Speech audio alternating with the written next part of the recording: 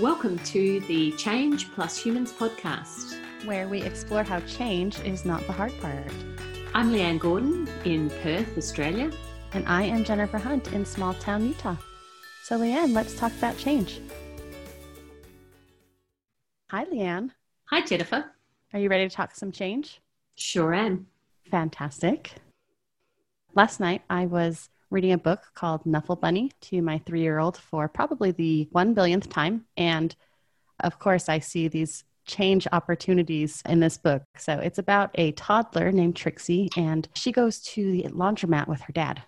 They're happily making their way home when the word is great. It says Trixie realized something. So she'd left her Knuffle Bunny at the laundromat. And Leanne, we are both parents, and we both know that if you have a child who is very attached to a stuffed animal, this is like red level threat to the ecosystem. Absolutely. So Trixie, though, she can't talk yet. So she just starts babbling, and her dad says, yes, we are going home, which was not satisfying to her. And so she starts whining and yelling and waving her arms. And then her dad says, don't get fussy. And the thing that really stuck out to me at this point was the author writes, Trixie had no other choice. And then she had this major atomic level meltdown. And that piece really got me thinking about how one of the main topics about change is resistance.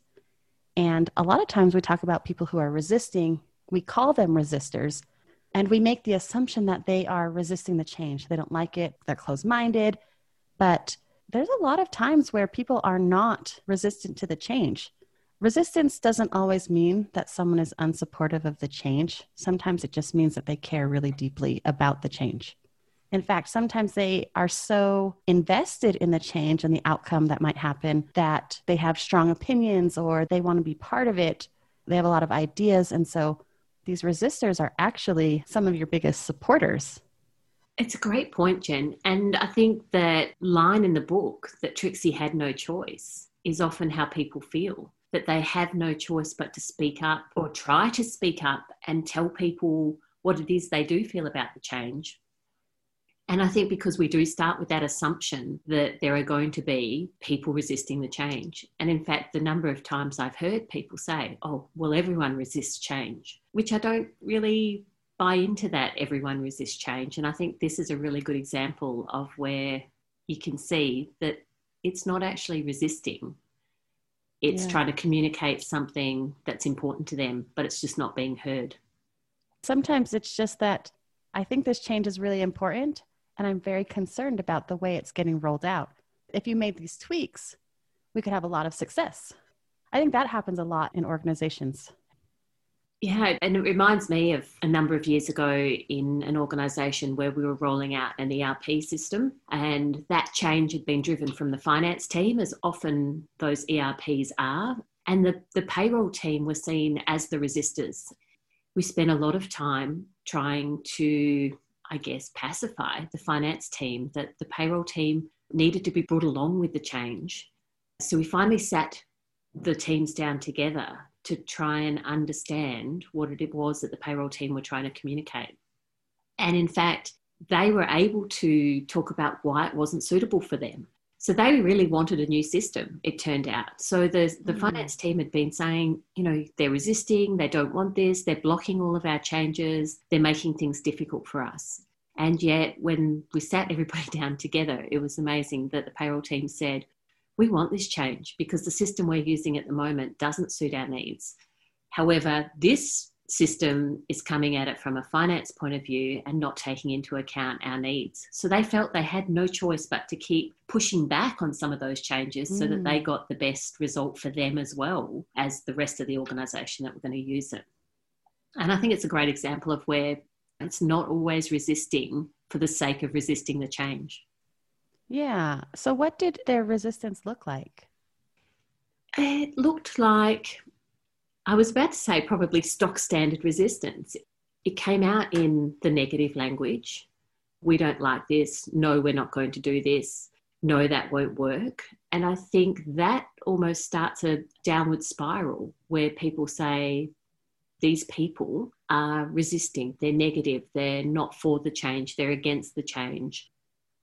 It also came out in conflict situations between the accounting and finance teams and the payroll team, where it was almost a competitive thing of like whose thing is more important. And once we started to get people together to realise that the whole point of an ERP is to find an organisation-wide solution to work for everybody, you started to see that everybody was actually talking from the same song sheet of wanting the best for their own areas, but also the organisation. So just those stock standard things that people tend to bucket into this big bucket called resistance. Because it's one of the first things that we talk about when we start talking about any new change initiative. How are we going to combat the resistance to this change? Yeah, and something you said about in there that got me thinking was one team started to see the other team as they. It's almost like even though they both wanted the change, the perception of the resistance was setting up winners and losers. Yes. Which is not what you're going for in a change that is supposed to unite a company or unite a system. Absolutely. And then it takes me back to that line in Knuffle Bunny. Trixie had no choice. Mm-hmm. And I think that's where you often see people's behaviours come from, that feeling that they are backed into a corner with no choice. Trixie had no choice but to have a meltdown, to try and make her dad see what he wasn't able to see and what she wasn't able to communicate because she didn't have the words for it. So she was backed into a corner to have a meltdown. That was the only thing that she had available to her to be able to express the importance of what she was trying to say. Yeah. And I think in organisations you see similar, you see meltdowns in those versions as well, but you also see more subtle versions of those meltdowns. Yeah, I think about Trixie and I think it's not that she didn't want to go home.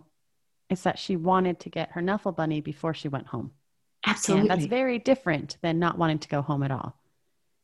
And look, these systems never work perfectly for everybody. That's part of the challenge of them. There is a bit of acceptance that there's a bit of give and take. So that is a challenge.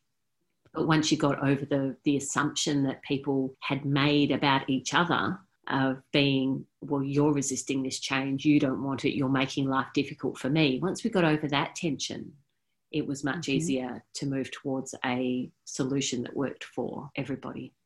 Yeah, thank you for sharing that. That's something that, if I were to guess, happens a lot.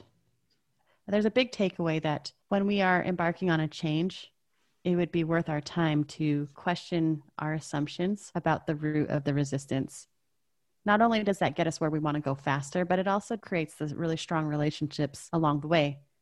You know, it's worth spending the extra effort to question your assumptions about why someone is resisting. And I think that we've built up almost a library of assumptions when it comes to change, and resistance is possibly the first one in that book.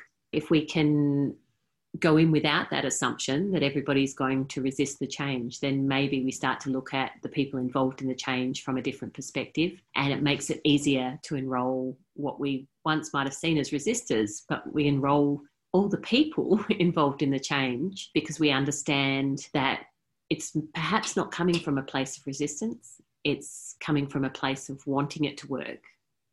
So we start to listen to their ideas a bit more, trust them with a bit more of the change, and things run a little bit smoother. Well, thank you for sharing that, Leanne. This was a really fun conversation. Absolutely. We are so delighted you joined us for this episode of the Change Plus Humans podcast. If you enjoyed yourself, we'd love it if you'd subscribe and share with someone you think would enjoy it too. This is Jennifer Hunt and Leanne Gordon signing off, and we'll see you next time. Bye for now.